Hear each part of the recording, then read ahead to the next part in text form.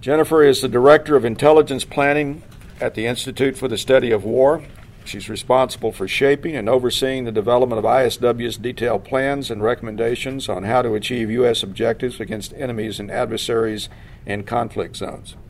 In 2015, she participated in the multi-week assessment mission in the Middle East, focused on the conflicts in Iraq and Syria.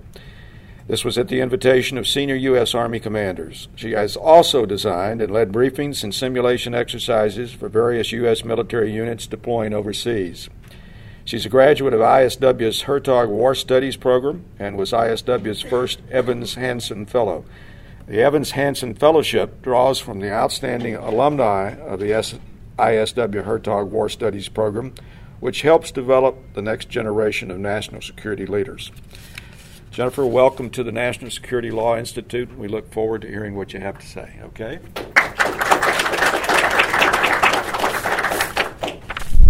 Thanks so much. It's a pleasure to be back here. Any excuse to get out of the swamp is always welcome, but especially looking forward to the conversation today. I do have some opening remarks that I'm going to offer, but I really hope that this will be a discussion, so I don't plan to speak for too long, and I welcome questions, comments as I go here, so don't hesitate to speak up. I thought I would start by framing how I understand the Trump administration's national security policy in the wider Middle East and how it differs from the policy under the Obama administration, because I think it's a helpful framing in order to understand why the momentum in these conflicts remains as it does and the likely trajectory of both wars, which actually are merging in Syria and then on the Iraqi side of the border. So the two main departures that the Trump administration has made from the Obama administration's policy is, of course, the decision to withdraw from the JCPOA, the Joint Comprehensive Plan of Action, also known as the Iranian nuclear deal. We can come back to this in a minute, but I do think that this is a significant policy decision, of course, from the administration, and it was the product of a long strategy review of the U.S. approach to dealing with this Iranian regime. So that is a major change on a strategic level. It has obvious implications for the implementation of sanctions, with the possibility that the U.S. will begin actually to enforce secondary sanctions. And again, we can come back to that in a minute. The second main departure that President Trump has made is actually his chemical weapons strikes, or his strikes in response to the use of chemical weapons in Syria. And I'd like to spend a minute on that because I think it is both actually highly significant that he undertook those actions, but actually marginal in many respects in terms of the effect it actually has on this battle space and the trends within this region. So President Trump, of course, authorized now on two separate occasions limited strikes in retaliation for the Assad regime in Syria's use of chemical weapons against civilian populations. In both instances, the Assad regime used a nerve agent against a strategic military target in an effort to either block a rebel and al-Qaeda offensive, which was the case in early 2017 when President Trump first authorized a strike, or in the case of the strike earlier this year, the Assad regime used chemical weapons actually in order to force the submission of a rebelling town on the outskirts of the capital, that it would have taken the Assad regime a lot of time and a lot of casualties to seize by force. So in both instances, the Assad regime used this kind of munition for military gain on the battlefield and triggered an American response. Now, the second series of U.S. strikes was significant because it actually was a wider international response. The French and the British armed forces both participated in that engagement, which did send, I think, a powerful signal that not just the U.S., but the wider West will not tolerate this kind of behavior inside of Syria. So those strikes are important because they do set a precedent. I hate to use the word red line, given the context of that word or that phrase inside of Syria, but it does set an important boundary for what the United States will tolerate internationally. It is, of course, significant in the Syrian context that somebody has finally done something to stand up to Assad, in my view. However, this really wasn't about Syria, from what we can tell from the president's decision-making. This was about the international norms against the use of chemical weapons, which is important for the United States to establish and to reaffirm, given the willingness of actors like Russia and potentially the North Koreans to use this kind of munition on battlefields elsewhere. So the president took a strong stance on this. However, I do not actually assess that the strikes that the president conducted inside of Syria will be sufficient to deter Assad from doing this again. So it was important internationally, but I am doubtful actually that it will have the intended effect, which was both to deter Assad from using chemical weapons and to degrade his capability to do so. The reason I don't think it was sufficient to deter Assad is first and foremost because this is a man whose slogan is Assad or we burn the country. There is no outcome other than his survival that he is willing to tolerate. And the cost we imposed on him was limited strikes against 3 chemical weapons facilities, which is a price he is willing to pay for securing his capital city. So I do expect that if Assad faces another military requirement, in his view, to use chemical weapons, he will do so. Second, I think that these strikes are unlikely actually to degrade the regime's chemical weapons capability because, of course, we only struck 3 targets. The Assad regime's infrastructure for the production and use of chemical weapons is much larger than those 3 structures. Assad gets state support for that program. We know, for example, the North Koreans actually are supporting the development and the testing of new types of chemical weapons, potentially inside of Syria. So we did not actually meaningfully degrade his capability to conduct this attack, nor do I think we deterred him. So it's an example of a seemingly very significant sort of tectonic shift in the new administration's strategy in the Middle East that is important in some respects, but doesn't actually change the overall trajectory of the conflict. And I think that's important framing to keep in mind. So with those 2 pillars, the overall momentum of the system actually continues to favor not just the Assad regime, but the Russians and the Iranians in the region, despite the decision to withdraw from the JCPOA and despite new sanctions that we have imposed on the Russians. And part of that is because the sum total of what the U.S. is actually doing on the ground remains limited to the counter-ISIS mission.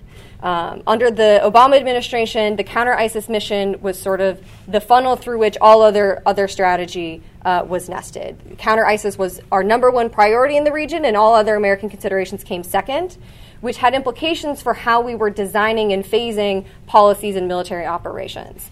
There's a recognition, for example, that Iran's buildup across the region is a problem, even under the Obama administration. However, the strategic approach that the United States took was to defeat ISIS first and then afterwards to consider how and whether we need to constrain the Iranians. And that framing actually does remain true today. We are still focused on the counter-ISIS fight. Now, the president has stated publicly that he intends to withdraw U.S. troops from Syria to declare victory against ISIS and come home. He took a lot of criticism for that, most of which I do think is valid, and I'll get into why I think we can't leave in a minute. But I do think that it's important that the President of the United States wants to win the conflicts and bring the troops home. That should always be the goal. The goal should be that we don't do this again, that we've accomplished our mission and we leave. So I do support that kind of framing, and I think it can be a good basis for a discussion of what are the requirements, actually, to end this conflict so that we can come home and not do this again. My concern stems from the fact that, first, ISIS is not defeated, which is why, actually, the president did agree to prolong the deployment of U.S. troops to this region. ISIS still has territorial control, and I think I have a map here. We can start perhaps with this one.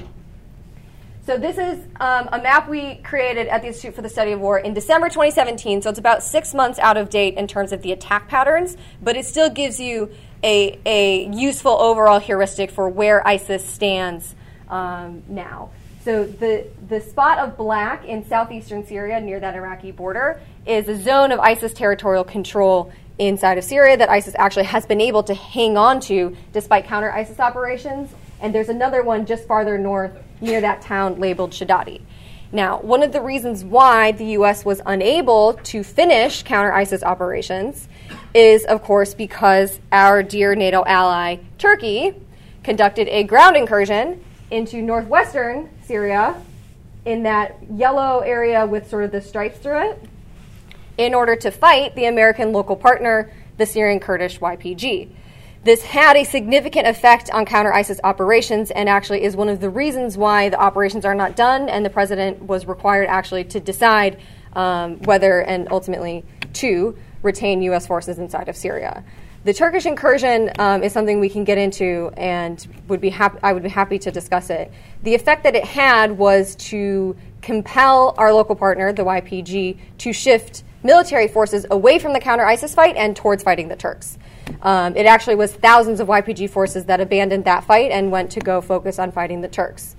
That had serious implications, of course, to include we didn't have enough ground forces then really to take the fight to ISIS and clear that remaining terrain, but it also affected our ability to conduct airstrikes against ISIS, because our air campaign inside of Syria is dependent in part on the use of that local partner, the YPG, actually to coordinate the air power for the U.S. Air Force and the coalition forces contributing to the anti-ISIS mission. So that stalled counter-ISIS operations. It also gave ISIS a little breathing room to regroup. However, I do not think that even after we clear that remaining splotch of black, which is sort of gray on this map, we will have defeated ISIS. And that's because, to return to this map, ISIS does actually still have forces across Iraq and Syria. They've gone to ground. They are no longer holding terrain, but that does not mean that they do not have military capabilities. ISIS actually recognized, even before the fall of Mosul, that it could not hold on to all of the cities that it had gained, in large part due to the fact that ISIS did not have a sufficient strategy to cope with the overwhelming effect of precision coalition air power, which really has been decisive on this battlefield. So ISIS did make a last stand inside of Mosul that was both epic and horrific. They fought for every single square inch. They imposed as high of a cost on the opposing forces as they possibly could. But they ultimately did recognize that they couldn't hold on to this terrain, and so they fought similarly in Raqqa city, which was their capital city inside of Syria, but not quite to the same scale. And after those two cities fell, we actually saw decisions from ISIS to simply retreat and surrender in remaining cities that they held in Iraq and Syria in order to preserve capability for future use. So this is interpreted by some as a sign that the coalition broke the back of ISIS and they sort of just, retreated out of weakness. I think that that is probably true in some cases on tactical levels. However, ISIS is a professional military organization. They remain a professional military organization despite the high-level leaders that we have killed on the battlefield and that they've lost in the fighting. They made a strategic decision to preserve capabilities, and we've already started to see the so-called post-ISIS insurgency for which ISIS was preparing when they decided to withdraw from cities and go to ground. So the sort of brownish pinkish color on this map are the areas that we assess to be ISIS support zones, areas that they do not control, but they do operate. They can conduct recruitment, logistics, administrative operations, etc. in these zones. And what we've seen over the past 6 months, and you can see the early signs of it on this December map, is a resurgent campaign with a couple objectives. ISIS is targeting, actually, particularly Iranian proxies within the Popular Mobilization Forces, the Shia paramilitary forces that mobilized in 2014 to augment the failing Iraqi security forces. ISIS is in part targeting Iranian proxies within the PMF because ISIS is attempting to, of course, inflame sectarian tensions, which is always an ISIS objective, but they seek to draw out the sense of persecution, again, by the Sunni population and to frame the Iraqi government as essentially an Iranian proxy or beholden to Iran on a scale that should not be tolerated. And so they're prioritizing attacking popular mobilization forces. Second, ISIS is inflaming and exploiting Arab-Kurdish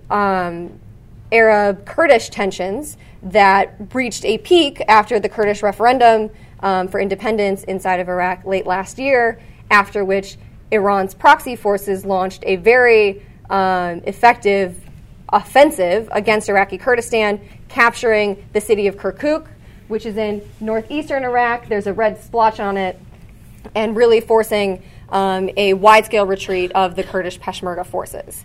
So ISIS is in part attacking the popular mobilization forces in this area in order to further inflame the Kurdish Arab tensions along the disputed internal boundaries, the areas that the Iraqi Kurdistan claims as rightfully theirs, which of course the government in Baghdad disputes. So what we see is ISIS still conducting operations with intent to create certain effects that benefit ISIS in the long term. These are not attacks out of desperation. They are clearly coordinated. We also see assassinations of local governing officials, of leaders within tribal mobilization forces, Sunni forces that rose up to oppose ISIS, and other competitors within the battle space, indicating again that ISIS does still live on, does still have intent and capability to continue the fight, and has at least a theory for how in the near term to continue to degrade the Iraqi state, delegitimize it in order to create an opportunity in the future for ISIS to reclaim terrain. As of June, we actually do see some warning or some dangerous signs that ISIS is getting close, potentially, to attempt either a new land grab or to be positioned to do so at a time of their choosing. The indicators for this kind of resurgence in Iraq are the creation of fake checkpoints where ISIS poses as the Iraqi security forces so that they can execute or extort either or both civilians and ISF and Popular Mobilization Forces going through those checkpoints, extortion of local populations, other abuses of local populations, forcing them to pay taxes, et cetera. And we see that kind of activity, particularly in the area around Kirkuk, where ISIS, again, is exploiting those tensions between the Arab and Kurdish forces, which is both local tensions in terms of the communities clashing, but it is also ISIS is exploiting basically a security gap created by the fact that the Popular Mobilization and the Peshmerga are worried about each other, that they perhaps are spending less actual focus on combating the ISIS residual threat in that area. We have seen a number of ISIS clearing operations in places like Kirkuk that ISIS has survived, in part because they have an extensive tunnel network, and in part also because they are blending into the population and leveraging their support network in order to evade detection. I'm going into the signs of the ISIS resurgence at length because I think it's really important that we recognize that ISIS's territorial control is not actually its only source of strength, and taking the cities back doesn't actually necessarily mean that we have won the war. And in the case of both Iraq and Syria, my concern is that we have executed a very military-focused campaign and have not conducted the kind of supporting diplomatic and political efforts that were necessary in order to remove the original conditions that gave rise to ISIS to begin with. In Iraq, those original conditions included a predatory Shia government in Baghdad that purged and persecuted Sunnis within the Iraqi security forces, which triggered a Sunni protest movement in 2013, which ISIS then was able to exploit in order to resurge. The campaign against ISIS hasn't addressed any of these problems. And in fact, since we've been so single-mindedly focused against ISIS in both Iraq and Syria, we ignored the proliferation of Iran's proxies and the buildup of Iranian influence in Iraq, which actually is going to reinforce those original problems that gave rise to ISIS. So this is why the one thing at a time approach that the Obama administration took and that the Trump administration is actually continuing is not an effective strategy, either to defeat ISIS or, of course, to secure wider American interests in the region, to include simply ending these wars and the violence and the humanitarian considerations that emerge from that. In Syria, the likelihood of us addressing the core grievances that gave rise to ISIS are even more bleak. I don't think that the international diplomatic process to attempt to reach a negotiated settlement of the war has any life left, in large part because Assad has never actually intended to negotiate. Assad doesn't think that he is in a civil war. And he recently gave an interview to the Russia Today news outlet, a Kremlin-backed paper, in which he explicitly denies that what he is facing is a civil war. He has stated from day one and maintains the position that this is a jihadist, Western-funded uprising against him, that it is not legitimate, that the Syrian people do support him, and that he therefore does not need to negotiate with anybody. There's nobody with whom to negotiate. It's important to keep that in mind because I think the international community is so desperate for an end to this conflict and so eager to find a diplomatic solution so that a military, military operations are not necessary in order to end this conflict, that we've really, really overlooked what would be necessary to compel this regime to negotiate. And that was true even before the significant involvement of the Russians and the increasing involvement of the Iranians on the ground. Now, the Assad regime is in many ways dependent on Iran and Russia for military support. Before Russia intervened, the Iranian support alone was not actually sufficient to prevent the armed opposition supported by al-Qaeda from taking a major provincial capital, Idlib, which is in the northwestern section of this map. I'll flip back to this one because it's very busy, but I think it's a little more helpful. Took Idlib in this yellow zone and actually was storming the coastline. We had Grad rocket fire landing on Assad's hometown of Kardaha, and we had al-Qaeda and other elements of the opposition mobilizing for a campaign along the coast. The Russians were able to block that and reverse the momentum. So Assad does very much require the military support that Russia provides, and he does also continue to require the proxy forces that Iran is generating to fight on Assad's behalf. Now, those proxy forces don't get as much attention in the West as I think that they should, because ISIS is not the only force on this battlefield that is mobilizing tens of thousands of foreign fighters to fight for a war outside of their own home countries. The Iranians are also mobilizing tens and thousands of Shia foreign fighters from Lebanon, but all the way out to Afghanistan and Pakistan, where they're mobilizing Shia populations. There's a proxy unit called Liwa Fatimiyun, the Fatimiyun Brigades, that is fighting on Assad's behalf inside of Syria. So the actual Syrian aspect of this civil war is increasingly diminishing, and I think that's important to keep in mind when we discuss the possibility that this can be resolved at the negotiating table. Syrians have been lost, and in part that is because Assad's strategy has been, first and foremost, to destroy the elements of the opposition that were willing to negotiate with him, to deny opportunities to the West to support his overthrow, but also to make sure that he is never in a position where there is somebody with whom to negotiate. So as extremists have taken over the war effort on both sides, ISIS and Al-Qaeda much more than ISIS, on the side of the anti-regime actors, Iranian-provided foreign fighters on the ground on behalf of the regime, an international settlement to this war, or a negotiated settlement of this war, actually becomes much, much, much more difficult. Most local Syrian actors actually will demand a withdrawal of all foreign forces from Syria as part of a negotiated settlement of the war, and it's incredibly difficult to imagine how on earth that would actually happen, because the spots on this map that are actually controlled by Syrians is incredibly small. That's true, by the way, for our local partner, the YPG, as well, which does mobilize foreign fighters. There's a lack of good estimates for how many Kurdish foreign fighters are inside of Syria or other fighters that are supporting the YPG for ideological reasons. But all sides of this conflict have decided to internationalize their fight in order to keep fighting.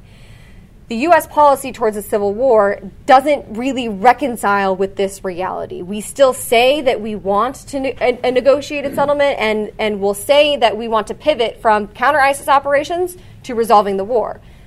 In theory, that's a good approach. However, we've lost sight of what is actually necessary to set the conditions conducive for a negotiated settlement. And with that, I saw a hand, so I'm happy to take a question.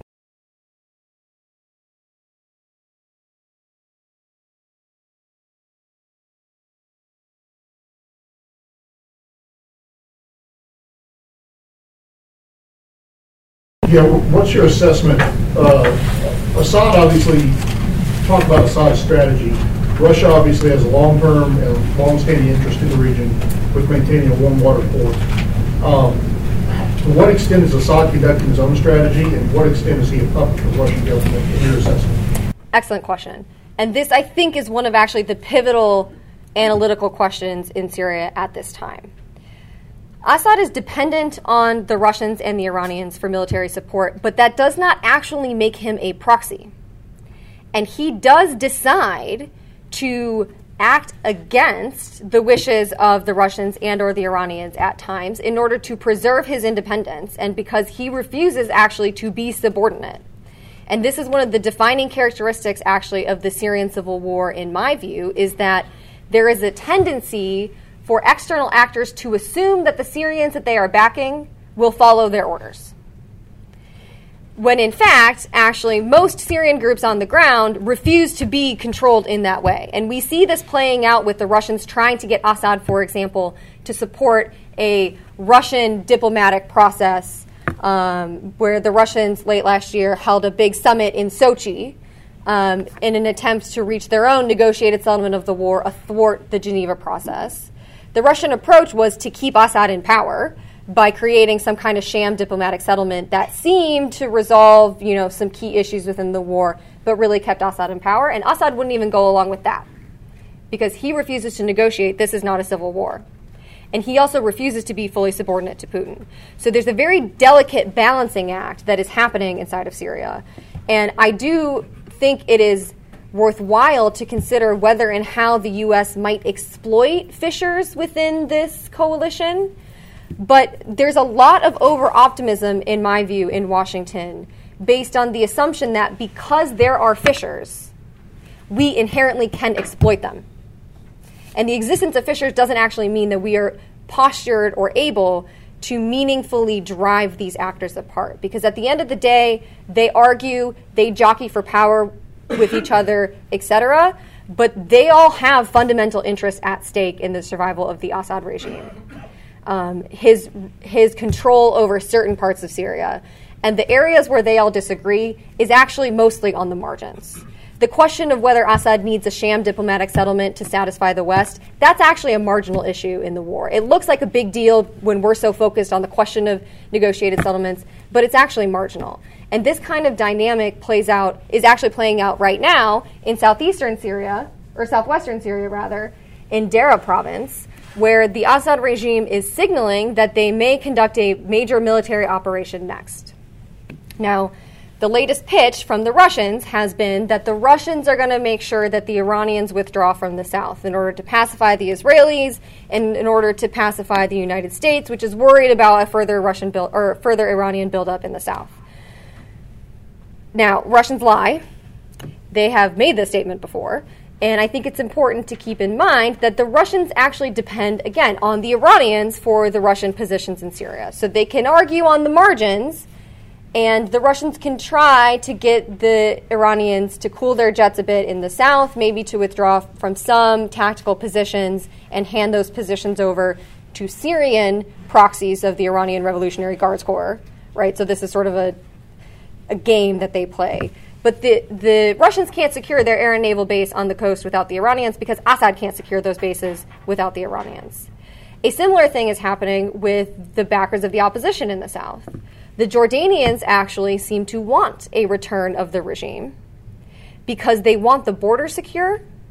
They want never to have to take in any more Syrian refugees, and they want to be able to resume trade and commerce with Syria for economic reasons. And so the Jordanians are heavily messaging that they will get the local Syrian opposition groups to accept a return of the regime.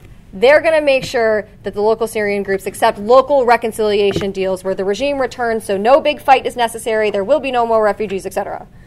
Well, what we've started to see from rebel groups that do depend on the Jordanians for humanitarian aid and other forms of support say, absolutely not, we're not agreeing to these deals.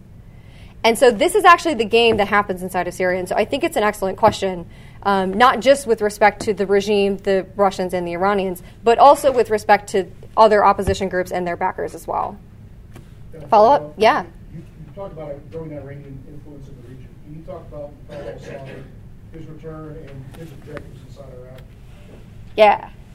So this is a chart that we made earlier this week, which lists the major electoral lists that won in the Iraqi elections and their number of seats. So the Toward Reform Party is the party of Muqtada al-Sadr, which won the most seats within parliament, 54 seats, but followed very closely and essentially neck and neck by the Conquest Alliance, led by Badr organization leader, the Iranian proxy organization, the Badr organization leader, Hadi al-Amiri, which won 47 seats, which is incredibly, incredibly close. Our guy in Baghdad, which is how Washington likes to refer to him, Prime Minister Abadi won 42 seats. He came in third after Muqtada Sadr and Iranian proxies. So a pretty negative outcome from the perspective of the U.S. guy winning, although, there is potentially an opportunity here in the fact that Sadr won the most and not the Iranians, right? The Iranian proxies winning the most seats would have been the worst possible outcome in this election. And there is some negotiating room to be had with Sadr, despite his past involvement, of course, in sectarianism inside of Iraq and attacks against U.S. and coalition forces. He is still nationalist. He did campaign on issues of reform and a technocratic government, et cetera. And so there's potentially room to maneuver with this election outcome. However, since the United States is not prioritizing the political situation inside of Iraq because we're so military focused, limited on the counter-ISIS fight, we're being outmaneuvered. So what this screen shows is an emerging coalition between Sadr and Amiri to form a government during which Abadi is basically on the sidelines.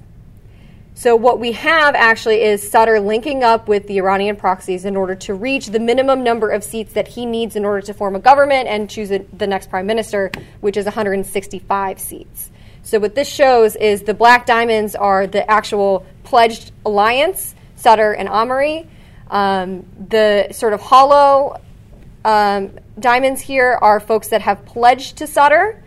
We need to see whether Alawi and another Shia cleric named Amar al-Hakim will remain with Sadr even now that Sadr has linked up with the Iranian proxies. We do think actually that they will, but we want to make sure, so we haven't colored them black.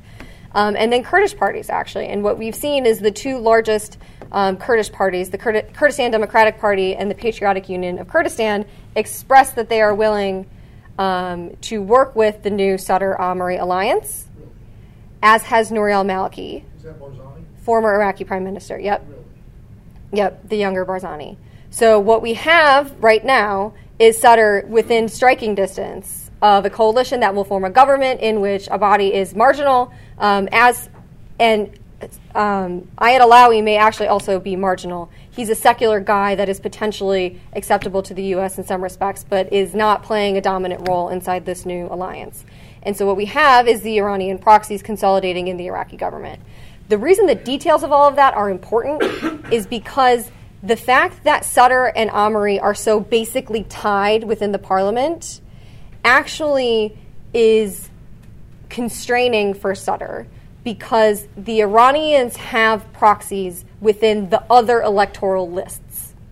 So the Iranian influence is maximized in this Conquest Alliance, which is negotiating directly with Sadr, but the Iranians also have sort of embedded proxies in these other lists that they can leverage within parliament, again, to constrain Sadr, to outmaneuver him, and to make sure that the ultimate formation of the government and the assignment of representatives to the different ministries favors Iran. We need to care about this because this is actually the subordination of the Iraqi government to Iran in some respects.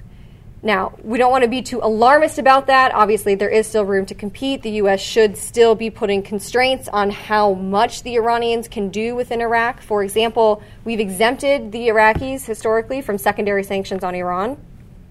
We don't necessarily need to do that. There are constraints the U.S. could put into place to make sure that, like, Hadi al-Amiri is not the prime minister of Iraq. But in some respects, those kinds of options are too late. These guys are already in government. They're legitimate now. And part of their agenda is to force the withdrawal of U.S. and coalition forces from Iraq. They already submitted, even before the election, a bill to Parliament to require the Iraqi prime minister to set a timeline on the withdrawal of foreign forces, making it a given that foreign forces have to withdraw. And it's actually highly likely that emerging from this government formation process will be extraordinary political pressure on the coalition to withdraw from Iraq. And we're there by the invitation of the Iraqi government. And so we're actually in a very real crisis because ISIS is resurging, as I mentioned, and we have a government forming that is hostile to the United States and seeks our immediate ejection from the region. We also have a government forming in Iraq that is comprised of these Iranian proxies that, by the way, are fighting a war inside of Syria. So we now have Iraqi government resources, legitimacy, and institutions being used to mobilize fighters to fight on behalf of the Assad regime against the Syrian population, but also against U.S. forces inside of Syria. And what we're seeing now is the Russians, the Iranians, and the Assad regime, to include the Iranian-Iraqi proxies, which are deployed in southeastern Syria, signaling that they will take U.S.-held areas, areas held by the YPG and the Syrian Democratic Forces, this purple splotch of terrain, that they will take this by force if the Syrian Democratic Forces refuses to negotiate with the regime. And I think we're actually about to get outmaneuvered in Syria as well, because the YPG and the wider Syrian Democratic Forces umbrella within which the YPG dominates is actually not counter-Assad and has never been. There are some Arab forces in it that have historically been counter-Assad, but the YPG has never fought Assad. In fact, part of how the YPG formed is because the Assad regime ceded them oil fields and provided them, we think, weapons and ammunition so that they could mobilize, so that the YPG could secure terrain that the regime didn't need to worry about, so that the regime could go focus on killing the opposition. So what I think is likely to happen is a deal between the regime and the SDF, where the SDF agrees to recognize the legitimate authority of the Syrian government in Damascus and agrees to some kind of federalism structure or some subordination to the regime with relative autonomy in their areas. And if that happens and they order us out, are we going to stay? And what we actually see is the regime, the Russians, and the Iranians gearing up militarily to put military pressure on the SDF in order to compel them to make this decision. So that's affecting the SDF calculus. But the other thing affecting the SDF calculus is actually that Turkish incursion we talked about, where the Turks invaded northwestern Syria and are now occupying parts of northwestern Syria, and the U.S. did nothing to stop it. Now, this was a sort of not a blind spot because it was known, but it was a known gap in U.S. policy inside of Syria, that we were building this Kurdish force that the Turks hated, but we were going to try to square the difference because we needed to fight ISIS, and Turkey's a NATO ally, and so theoretically we can work this out. That has been the U.S. approach. The Turkish Prime Minister Erdogan, soon to be sort of neo-dictator Erdogan, when he wins this election coming up, is campaigning in part on a counter-Kurdish platform, but also regards the creation of a YPG armed force on his border as a fundamental threat to his national security, because he regards the YPG as a wing of the PKK, which is the Kurdish insurgency that has been fighting a decades-long fight against the Turkish government. And he's not wrong. The YPG basically is the Syrian wing of the PKK. And it is led by Kurdish leaders that view Syria as an important rear area and staging ground and support base for a future war against Turkey. So he intervened to take matters into his own hands, and the YPG is pissed because we let it happen. We're in an impossible spot, really, when it comes to this conflict, and so we're trying to de-escalate it. But the YPG, I think, is now increasingly wondering whether it actually is in their best interest to be partnered with us, if instead they could partner with Assad, and hey, Assad might actually help them fight the Turks, whereas we won't. And we've started to see signs from senior leaders within the Syrian Democratic Forces, which again the YPG leads, saying that they have been betrayed by the United States, which let the Turks intervene, and that they think that their future may actually lie with Assad. So I think we're going to be outmaneuvered, which means 12 to 18 months from now, we actually could potentially see a full U.S. withdrawal from this region. Or at least a very big crisis point where we have to decide, what are we going to do about the fact that Iranian proxies are ordering us out, and we lost our only significant local partner in eastern Syria with the YPG. All of this actually was predictable because there was no reason we needed to wage the counter-ISIS fight the way that we did. We did not need to be so dependent on the YPG. we didn't need to push them into Arab areas, which is part of what pissed the Turks off and pissed everybody else off, and also led to this over-empowering of the YPG. We did that because we were so hyper-focused tactically on the fight against ISIS. Now, there are good reasons for that. ISIS is horrific. ISIS was leveraging the cities that it controlled to include Manbij, which is the current hotspot that the Turks are coming after us. It's not on this map, but it's in northwestern Syria. Manbij was used as a base for ISIS to conduct attacks into Europe and elsewhere. Raqqa was used as a base to conduct attacks into Europe. So there's very real considerations for why we would need to defeat ISIS fast. But it is not sufficient just to do that without actually taking steps to mitigate and to create opportunities for what will follow from ISIS. We've been fighting this military fight really hard and fast, and we got to the end of it, and we looked up and we said, holy crap.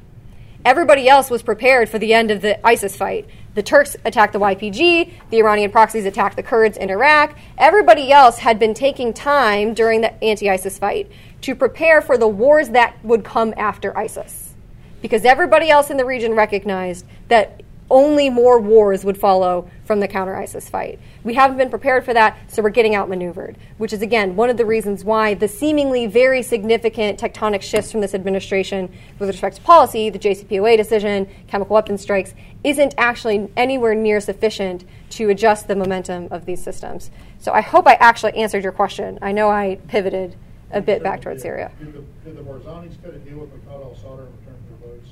Are they pushing for an independent Kurdistan? Or is that part of the negotiation? So the contours of that negotiation are still sort of unclear from what we can see from the public reporting. I think it's actually unlikely, though. I mean, the KDP has been so defeated sort of strategically after the referendum and due to their full sort of collapse and retreat under the pressure from the Iranian proxies and the Iraqi government. And they actually, the Patriotic Union of Kurdistan is the opposing Kurdish force, not opposing, but the competitive Kurdish force in Iraqi Kurdistan, and they actually did much better than expected in competing against the KDP in this election. The conspiracy theory that I think likely has some merit to it, given the widespread allegations of voter fraud that have occurred and seemingly legitimate reports of ballot stuffing, et cetera, that happened across Iraq, but especially in Iraqi Kurdistan.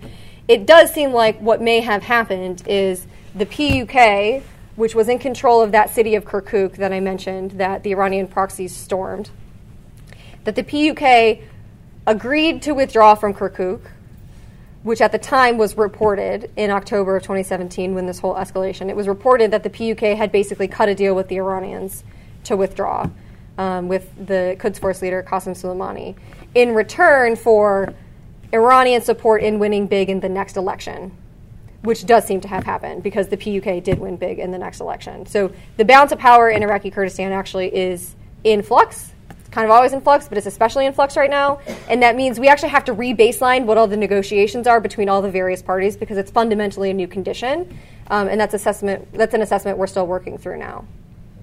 Yeah. Other questions? Yeah. Because did you say that SDF and Assad are talking, or are they communicating through the intermediaries? Both. And are the Russians and Iranians involved with speaking with the SDF? So in terms of what has recently happened, and then I'll give you the historic context. What has recently happened is the SDF put out a statement and said, we are willing to hold unconditional talks with the Assad regime.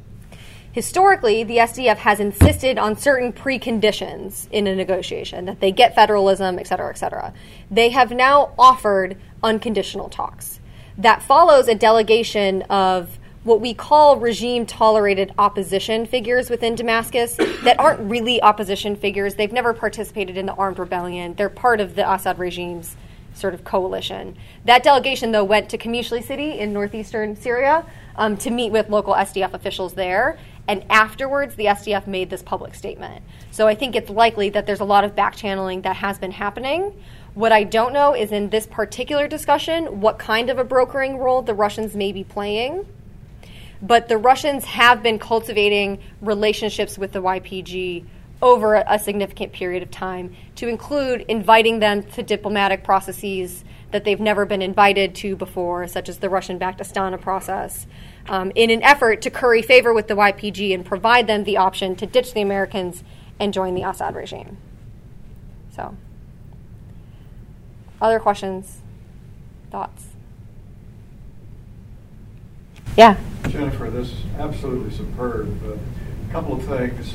One, as you think about this in the broadest perspective, Iran is a centerpiece, obviously, in keeping the Assad regime in power and increasingly looking as though it's possibly going to be gaining very dominant control of Iraq itself, not to mention what's happening in Yemen and a variety of other areas. If there's any key to this whole thing, is it Iran? And how do we deal with that? It's an excellent question. So I think the priority for moving forward does need to be the U.S. has to consolidate the influence and leverage we do have and avoid this dangerous possibility that I'm referencing that we're basically going to get kicked out of the region. We can still head that off, I think, but we have to start acting now. We have to get the YPG and the SDF under control. Frankly, we should break the existing relationships between the SDF and the regime to include oil sales, et cetera. There's no reason we should be tolerating that kind of business. And I do think that we can and should take steps to redline certain kinds of Iranian consolidation within the Iraqi government. That has to happen first. The next phase, though, I do think needs to focus on constraining and reducing Iran's buildup throughout the region. But I worry about a sort of American pivot from, okay, we did ISIS, now we're going to do Iran. And that's it.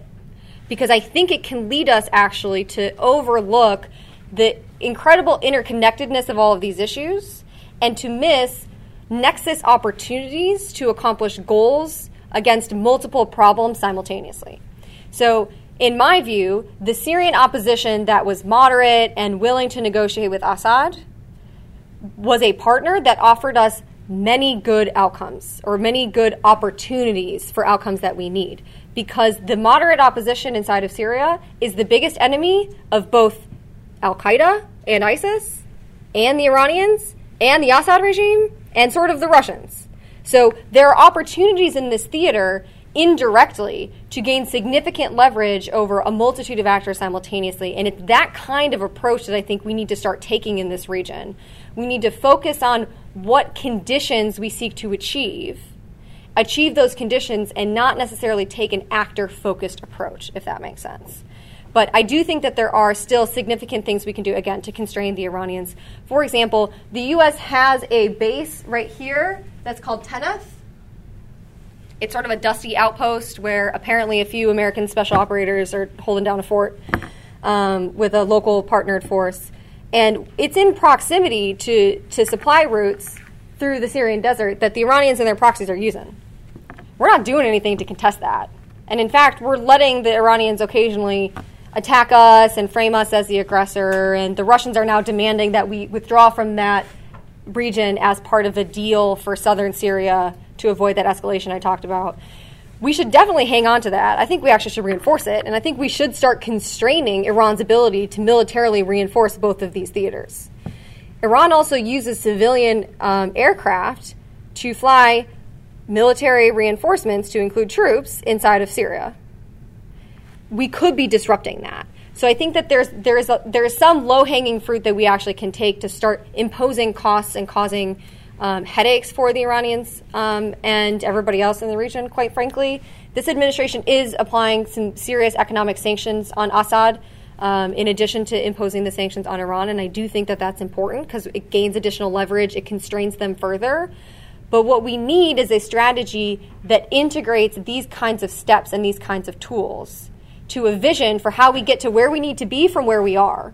And that, in my view, has been the consistent, glaring omission in U.S. strategy, where even this administration has good, big ideas. We're going to defeat ISIS. We're going to defeat Al-Qaeda.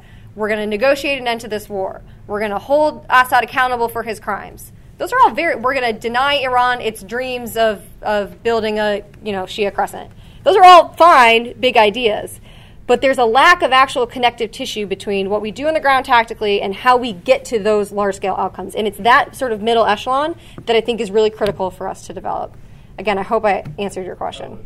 Okay, great, yeah. Do you think the change to John Bolton and the National Security Council will make a difference here? Listen to this. I mean, do you have any views on that? It's difficult to read the tea leaves, of this administration. So I hesitate to do that or to try to read the president's mind.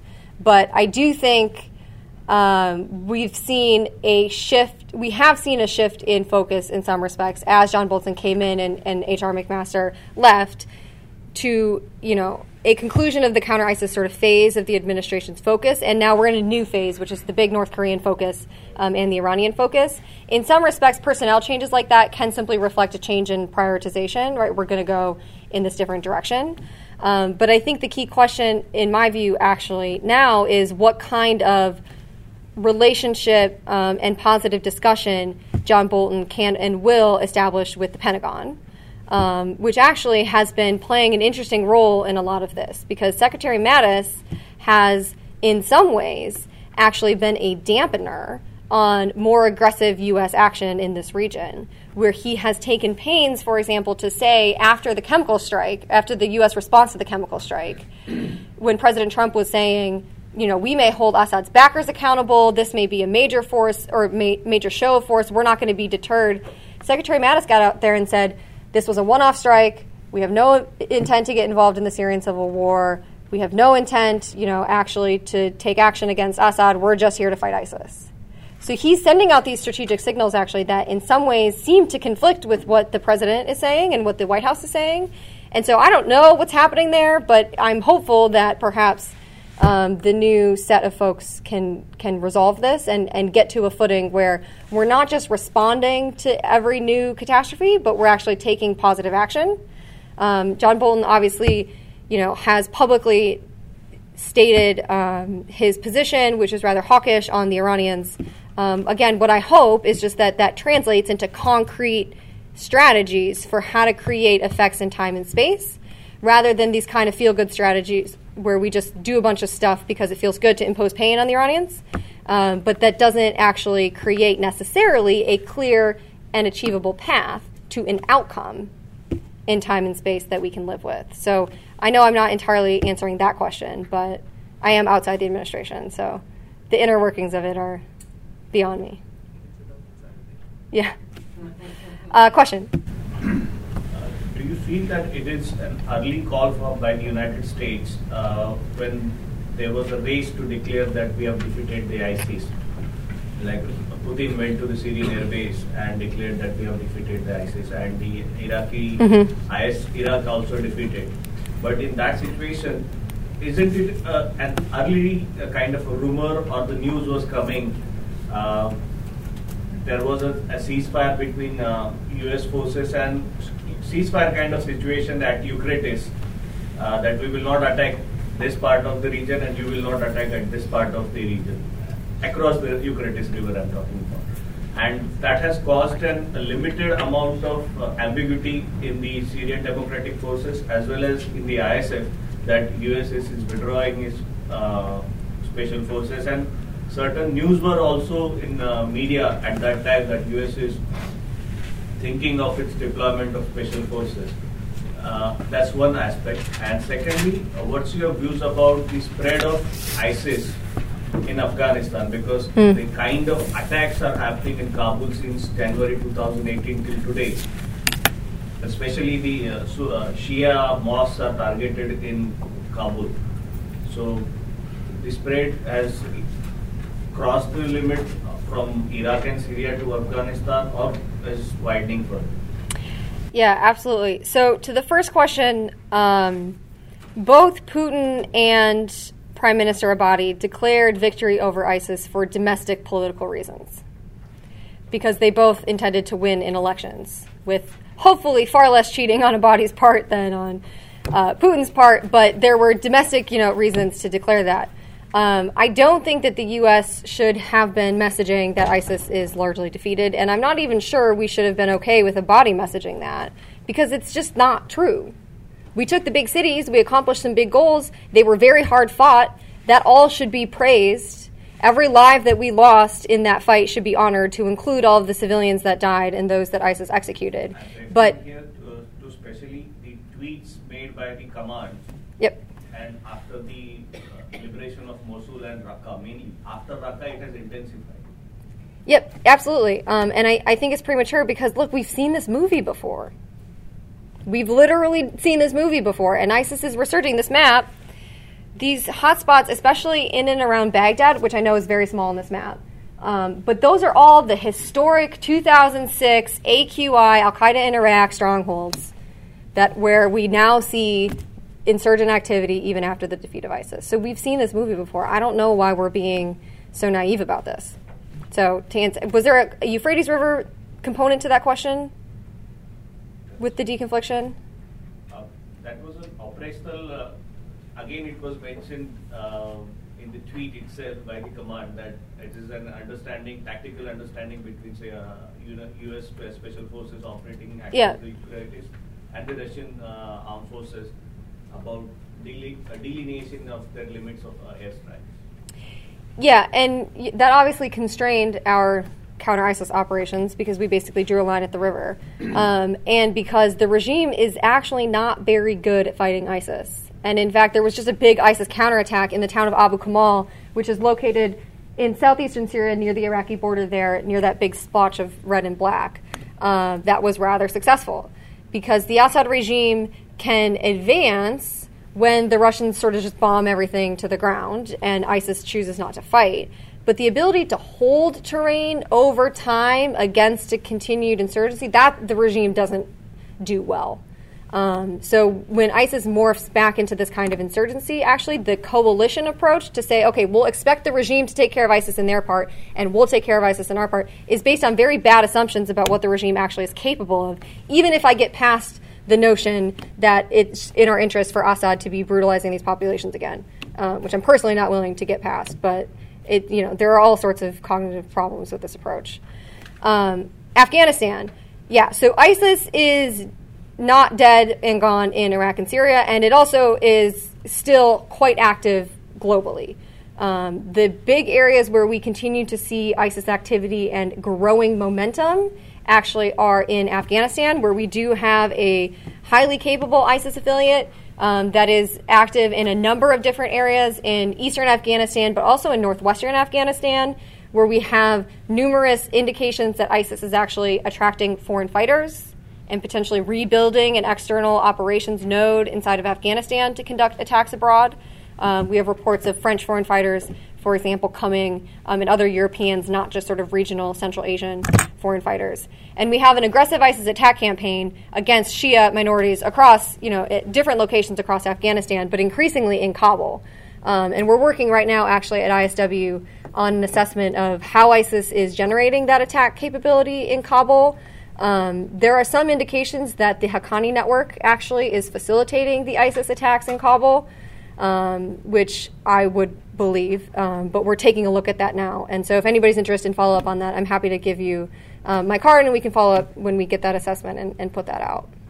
The other areas where ISIS is surging, so Ramadan just ended, of course, and there's always a large ISIS surge during Ramadan of attacks, because that's how ISIS marks religious holy months.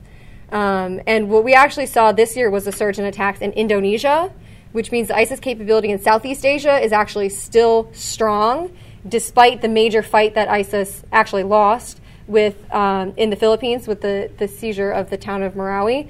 So they're surging now in Indonesia, and I think that's an important area to watch. They're attempting to gain traction in Kashmir, but they also have now ISIS has called for hijra, for immigration of foreign fighters to Yemen, which is new. And we see ISIS doubling down in Somalia and in Libya and other parts of North Africa, likely exploiting the new foreign fighter flows or a redirection of ISIS capabilities to those areas of opportunity while they regroup and reset inside of Iraq and Syria. So, yeah. Do you think that Israel understands that we're being outmaneuvered in Syria? And are they communicating that to us? I think we're the only ones that don't seem to know we're being outmaneuvered inside of Syria. So, yeah, I wager the Israelis have figured that out. The Israelis actually have taken a much more aggressive position in the last few months. They had been conducting limited airstrikes to disrupt transfer of high-end weapons to Hezbollah in Lebanon through Syria. But last year, that airstrikes campaign both expanded and then accelerated. The Israelis struck a Syrian chemical weapons facility, for example, way up near the Syrian coast. Let's do this map. Way up near the Syrian coast. So if you see this cluster around Hama, there's a chemical weapons facility to the west of that the Israelis seem to have struck. And they've increased their tempo of strikes against IRGC positions and Iranian proxies in an attempt, I think, to degrade some of the most dangerous Iranian buildup inside of Syria that did directly threaten Israel, and to deter the Iranians from conducting additional escalations against the Israelis, because the Iranians have taken a couple pot shots, to include sending an armed drone into the Golan, and the Israelis responded very decisively. Well, with the good relationship between Netanyahu and Trump, maybe you ought to schedule a meeting with Netanyahu to get the vehicle to Trump. Yeah. Yeah, I mean, what I think is interesting and a little problematic is, look, the problem with respect to the Trump administration in Syria, if I had to boil it down, is that we seem to just want to make Syria Russia's problem. And I think it's easy to forget with the tweets that come out and the concern over this president that he's actually quite isolationist. He doesn't want to be, he doesn't want to be here. So he's inclined to make this Russia's problem, writ large. Defeat ISIS, go home, let Russia deal with the pieces. Why everybody seems to forget about al-Qaeda, by the way, is the thing that actually astonishes me, because all of this yellow terrain is actually permissive to al-Qaeda, and al-Qaeda has over 10,000, possibly even 20,000, nobody knows for sure, fighters inside of Syria with intent to use Syria to conduct attacks abroad in the future. So we're just completely, by the way, overlooking that. But by making Syria Russia's problem, Trump actually has reinforced a Israeli position that I think is problematic, which is to believe that we can meaningfully split the Russians from the Iranians. Now, there are good reasons for this position from the Israeli vantage point, which is that the Russians aren't shooting down Israeli aircraft that are striking the Iranians. So from the Israeli perspective, there's enough space there for them to operate. And so it makes sense, actually, for them to have this, détente with the Russians and go take the opportunity to strike the Iranians. But that's a very limited space, and it's a product mostly of the fact that the Russians are in a coalition with the Iranians, but the Russians don't really have interest in a big war against Israel. That's not something that they... So long as that big war with Israel doesn't actually come and the Iranians don't try to force that, I think that space is actually relatively limited, and it gives Netanyahu enough space to do his airstrikes, but it doesn't address the bigger questions of the overall Syrian civil war, the overall Iranian support to the Assad regime, the infiltration of Iranian proxies into the regime's institutions, etc. So I actually think it's problematic that we're reinforcing this tendency to just want to make Russia solve it. Yeah, and then... Jennifer, what, if any, is the political strategy to prevent Iraq from totally falling under Iranian control, and simultaneously, hopefully, dealing with the Sunni issues that contribute to both ISIL and al-Qaeda? Well, I would love to know. There does not seem to be one. The approach we seem to have taken, so we did precious little in the lead up to the election to shape things. There is a bill in Congress now to designate two of the most lethal Iranian proxies that are now in the Iraqi government as terrorist organizations, which I think would be good. These are organizations that have killed U.S. troops in the past and engaged in all sorts of extrajudicial killing. But it's a little too late for that. It would have been good to do that ahead of the election to send the signal that, hey, these guys are not actually good actors. But, it's better than nothing. So that's one approach that is being implemented. But from what we can tell, the Special Envoy for the Anti-ISIS Coalition, Brett McGurk, and the U.S. Ambassador in Iraq have engaged in a series of meetings, after the election. They seem to have focused on trying to cohere Iraqi Kurdistan into a united bloc so that it can return to Baghdad in an effort to continue the U.S. somewhat guilty conscience effort to repair the relationship between Baghdad and Iraqi Kurdistan after we sat on the sidelines when the Iranian proxies invaded Iraqi Kurdistan. So we're trying to repair some of that. But I think it, again, is too late and also isn't necessarily a coherent enough approach to deny the Iranian play, because denying the Iranian play doesn't seem to be our goal. So we're not really pursuing it. And we've actually seen a series of meetings with Brett McGurk, I think, but definitely the U.S. ambassador to Iraq and Hadi al-Amri and other Iranian proxy leaders for reasons that I do not understand. So we seem actually just to be tolerating this. Yep, and then I think sorry. Yeah. So I'll just work at CENTCOM, so I'll just offer a couple of Please. considerations. One is that I think we've had a long-term counter-Iranian. From day one, the Iranian presence has been known, and there's been a détente and a counter under other separate authorities where the U.S. is aware of and taking ongoing and persistent measures to mitigate actions from Iran under counter-ITN authorities that exist out there. That's been there from the beginning. So that's always been there. It's in the back. You don't see it necessarily, and it's limitations and authorities and kind of where we're at in phase conflict and those types of things. I think we look at that. So again, phase 0 type things, if you look at from military operations, so this is pre-conflict, not necessarily going to be, but normal state actions. So that's always been persistent there. If you go back to some of the open source stuff, you'll see early on that there was actually bases where U.S. and Iraqi forces were co-located. So if you go back early on, you'll see U.S. and Iranian forces were co-located. So Quds forces, other negotiations that go on. So that's always been there. I think that is a piece that's just not very transparent to most folks. Number one. Number two is the U.S. has never had a policy of overthrowing the regime, the Assad regime. So if you look at the pre-chemical weapons strike, when President Obama was going to do that, we got within minutes or hours of U.S. action. We didn't do that. There has been no policy, so there is no long-term military end state where we were ever going to have a persistent military presence in Syria in any way, shape, or form. So that has always limited the national policy with how we're going to be able to respond to that. And whether that's good or bad, don't know, but it's always limited what we're doing, and particularly to the points you referenced, what we're going to do here for the end state.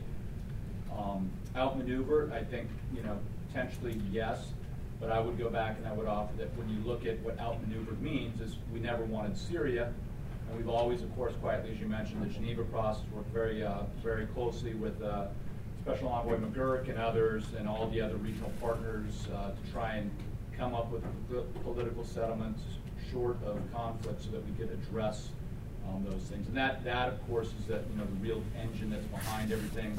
The military just being the tool that's implementing and buying the time space to do that. I think you'll see through Secretary Mattis and through Sec State and Mr. Sullivan and others now, Secretary Pompeo, that we've always wanted the political settlement there, and we've spent a lot of time, space to get to your SDF comment to preserve that alliance for the time being. But one of the other comments I would offer is everybody in that part of the world talks to everybody. To stay alive, you need to do that. And so you talk to everybody all the time. We talk to the Russians, we talk to everybody you need to talk to make sure that you don't have unintended consequences. And somebody who's got to live there at the end of the day, who's not going to be supported by a long-term U.S. presence, needs to survive. So I think from a U.S. perspective, we are keenly aware of that, and it, of course, is a recognition that people want to stay alive. So you gotta make friends with whoever's going to help. To the point down the little yellow area on the Tanf, yep. That's actually the Antamp garrison. So that is a critical area there because you've got Tower 22, which is a huge IDP camp for the Jordanians. You can pick which side of the border you think it's on there. But the U.S. has... The Jordanians have an answer for that, I think. Yes. Sorry. The U.S. has strongly protected that with partners and kept others out. You'll see, if you go back and look at the papers, you'll see that there was a number of engagements with both Russian and Iranian and Syrian forces where the U.S. exerted self-defense and shot down aircraft that were a threat to U.S. positions there, and they continue to hold that position there. That's a key place because it's the number one highway to Damascus, so it allows the Iranians to create a land lock there, and so that continues to be a pressure point that is exerted in there. I would echo your comment. I think one of the key strategic pieces when partners started to evaluate the consideration of who's on whose side was when the referendum, when Barzani pushed the referendum forward, absent a lot of encouragement from a lot of people, won the referendum, and then we supported al-Badi with respect to his assertion of sovereignty of Iraq. So while there was some PMF forces there, I would say that at least the primary forces, at least outside of Kirkuk, were ISF. And so when they went back up to and try and get the Kurds to go back to the original line pre-conflict, that was al-Badi. So again, key decision in the United States, and it plays out in Afrin as well, is the respect for sovereignty and state actors. Thank you for your comments. I'll say just two things in response, and I know we have other questions. I agree that the policy has never been to overthrow Assad. I think the argument I am attempting to make is that an approach to the Geneva process that does not impose military pressure on Assad will fail, and that accepting a return of the Assad regime's authority to these areas, the reconquest of Syria, if you will, actually will drive further insurgency, and therefore is not in our interest, either from the perspective of the counter-ISIS fight or from the perspective of defeating al-Qaeda in northwestern Syria, which of course is postured as the preeminent counter-Assad force inside of Syria. So I don't think it's acceptable from a national level policy perspective for us to have framed our operations in this way and constrained our involvement in this way, after which I think all of these problems that we've outlined, follows. And so there's a fundamental national level decision, I think, that was made incorrectly. I would only quibble with the Kirkuk thing because we did take a close look at the available evidence from open sources about what forces actually moved into Kirkuk. It did include the counterterrorism services and some elements of the ISF to include the 9th Armored Division, but there was actually a very significant involvement of the proxy forces. Absolutely. For that city in particular, but there was a whole, as you know, yeah, there was a wider range of things. That was the jewel right there. But yeah.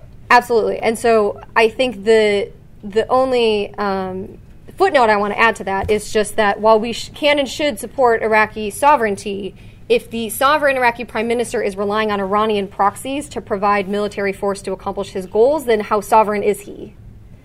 And I just think that that's a continued concern that we perhaps do share. And to your comment about the U.S. efforts here. So, again, from almost day one, we've had a phased approach. It's a multi-year, almost a decade out, which is post-conflict, regardless of whoever's elected. And there are some encouraging signs with respect to Mukhtar al-Sadr and his engagement with the U.S. Again, you don't read a lot about that. You don't necessarily see that. Not something he's going to run around and talk about. So there's always been a long-term plan or a working relationship to try and establish what a coalition, whether it's NATO, whether it's U.S., whatever flavor that would be, to provide enough internal stability and security for the Iraqis to be able to finish off the elements that you addressed earlier. But I think that it's always been planned for, it's always been considered.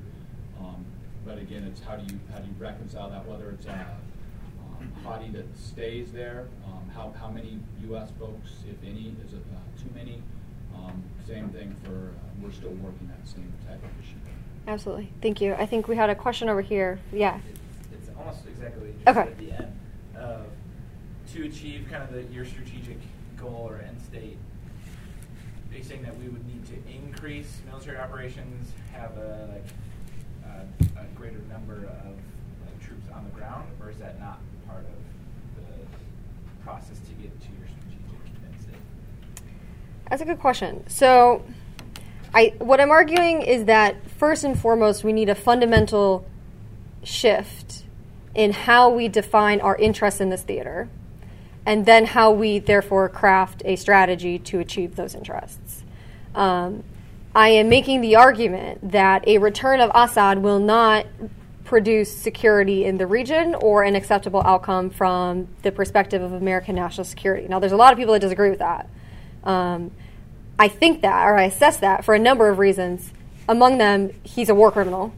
Second, in order actually to suppress a new rebellion, he would actually need to reach a level of repression that's even higher than what he was able to do in 2011. And he's nowhere near. The regime is in shambles. They don't have that kind of institution. They will rebuild that if we give them 20 years to do that, and I'm sure the Russians will help them. But I don't know why we would wait that long and let that happen if it's not actually going to produce an outcome that's in our interest. So that's first. The second is, I actually think we do need to deny Iranian buildup and the creation of this sort of security architecture across the region that the Iranians are trying to build. And third, I do think we actually need to ask some very hard questions about how okay we are with the Russian air and naval bases on the Eastern Mediterranean. Now, that doesn't mean we should go get into a shooting war with the Russians. That's not what I'm saying. But among the simulations that we actually are running at ISW are simulations that play this clock forward and ask how are the Russians going to force project from their bases in Iraq and Syria, which they've started to do, sending some contractors and stuff to, I think, Congo recently, and leveraging the Syrian bases to project outward.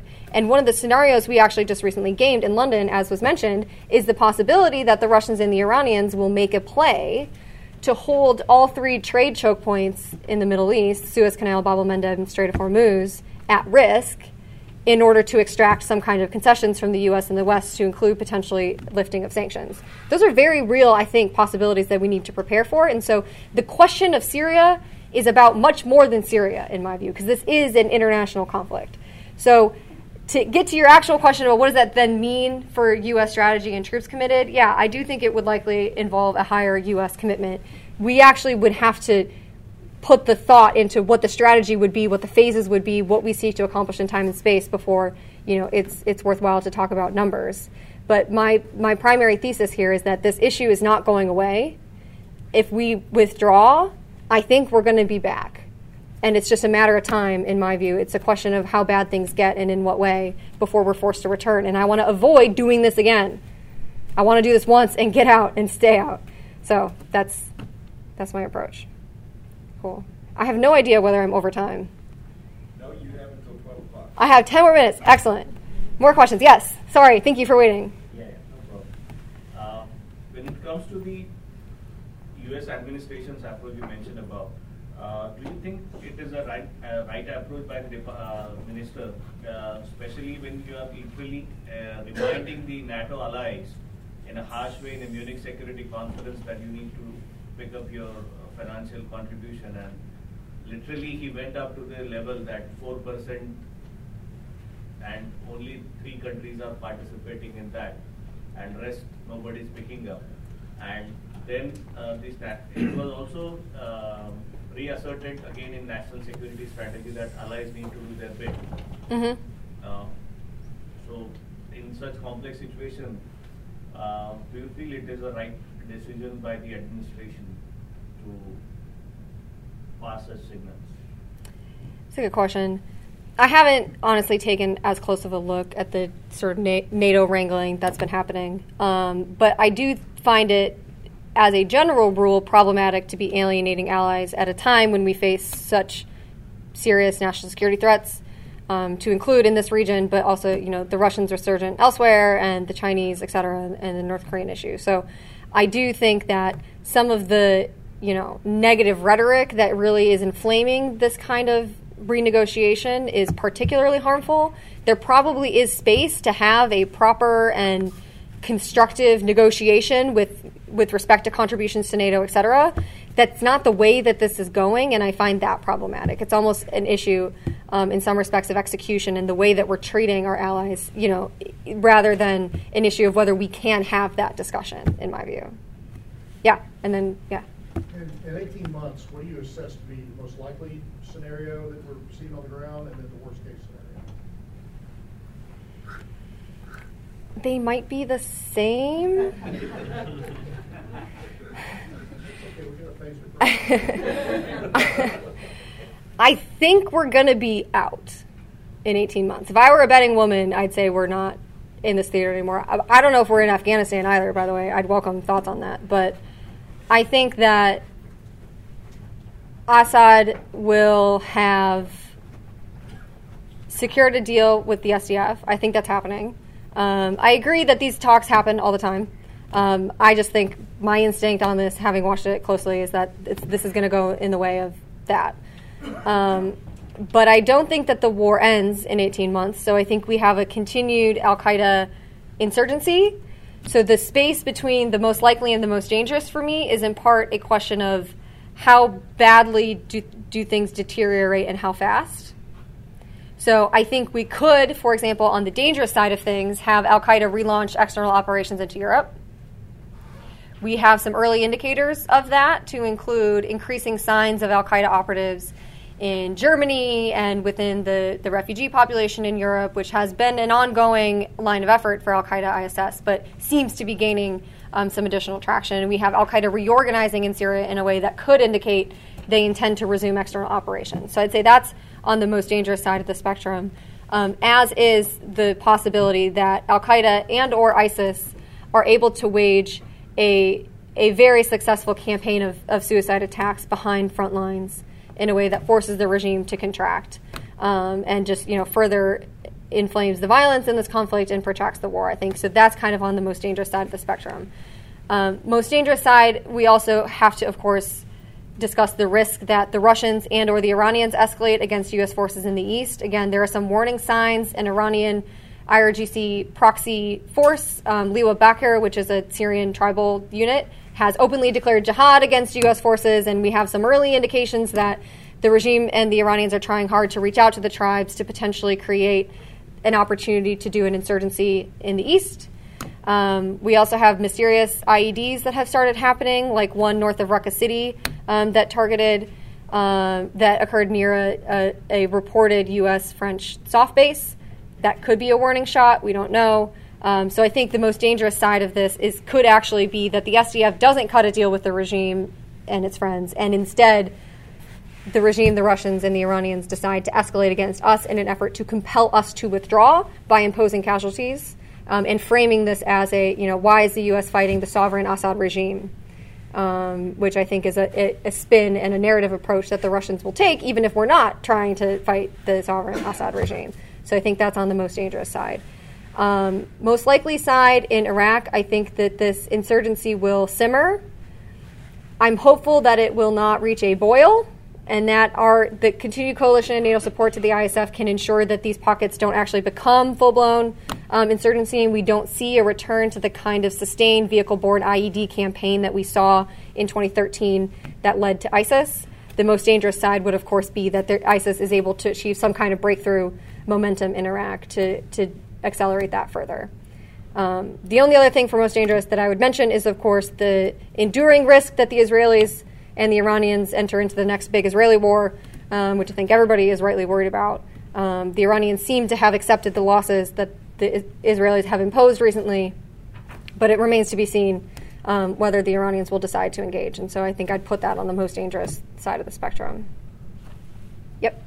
And then I'm going to turn this to individuals, cool. Local officials, judges, individuals attempting to exercise their independent judgment with regard to decision-making processes. If you could speak to what our original goal was, perhaps maybe democratization of Iraq, and then now from what you're saying, perhaps just having any sort of government that's functioning up there.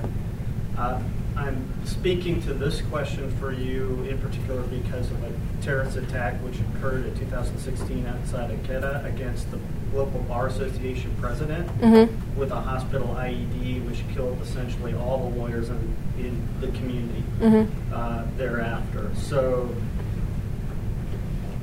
do you recall, was that TTP, was that Taliban or ISIS? It was, I don't remember. Initially claimed as Al-Qaeda or TTP, and then ISIS stepped forward and said that they actually had done that attack. Okay. So I'm sorry, what's the question? The question is whether or not local officials are functioning at all in Iraq with regard to being able to exercise independent judgment in their decision-making processes, from your perspective? Are they threatened? Are they? Yeah. That's where I'm going.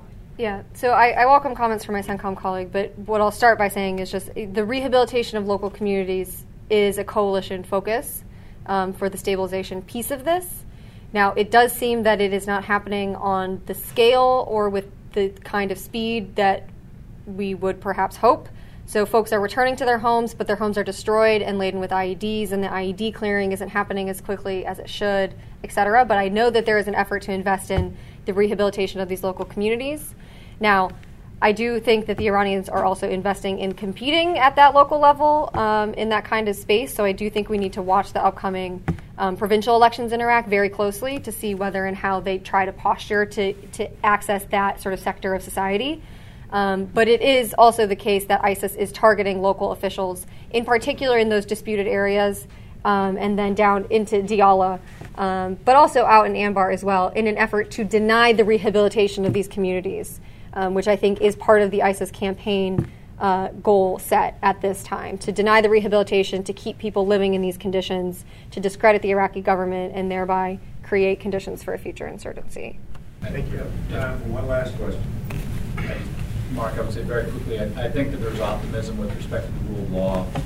Just last week, they had Iraqi folks, senior legal advisors here at the FEW Symposium, regular attendees of a lot of conferences now. What you don't see is that there's a lot of detainees, ISIS members, both local and foreign fighters, and so the local systems, as they're working through this, are working to get families reintegrated. So at least for me, from my perspective, from what we see, that there is a basis there where they're trying to process it and bring the country back together. So a good sense of nationalism. I think you probably have all the issues she spotted there as people competing for power and the structure there, but at least right now as they're going through it, it seems to be healthy.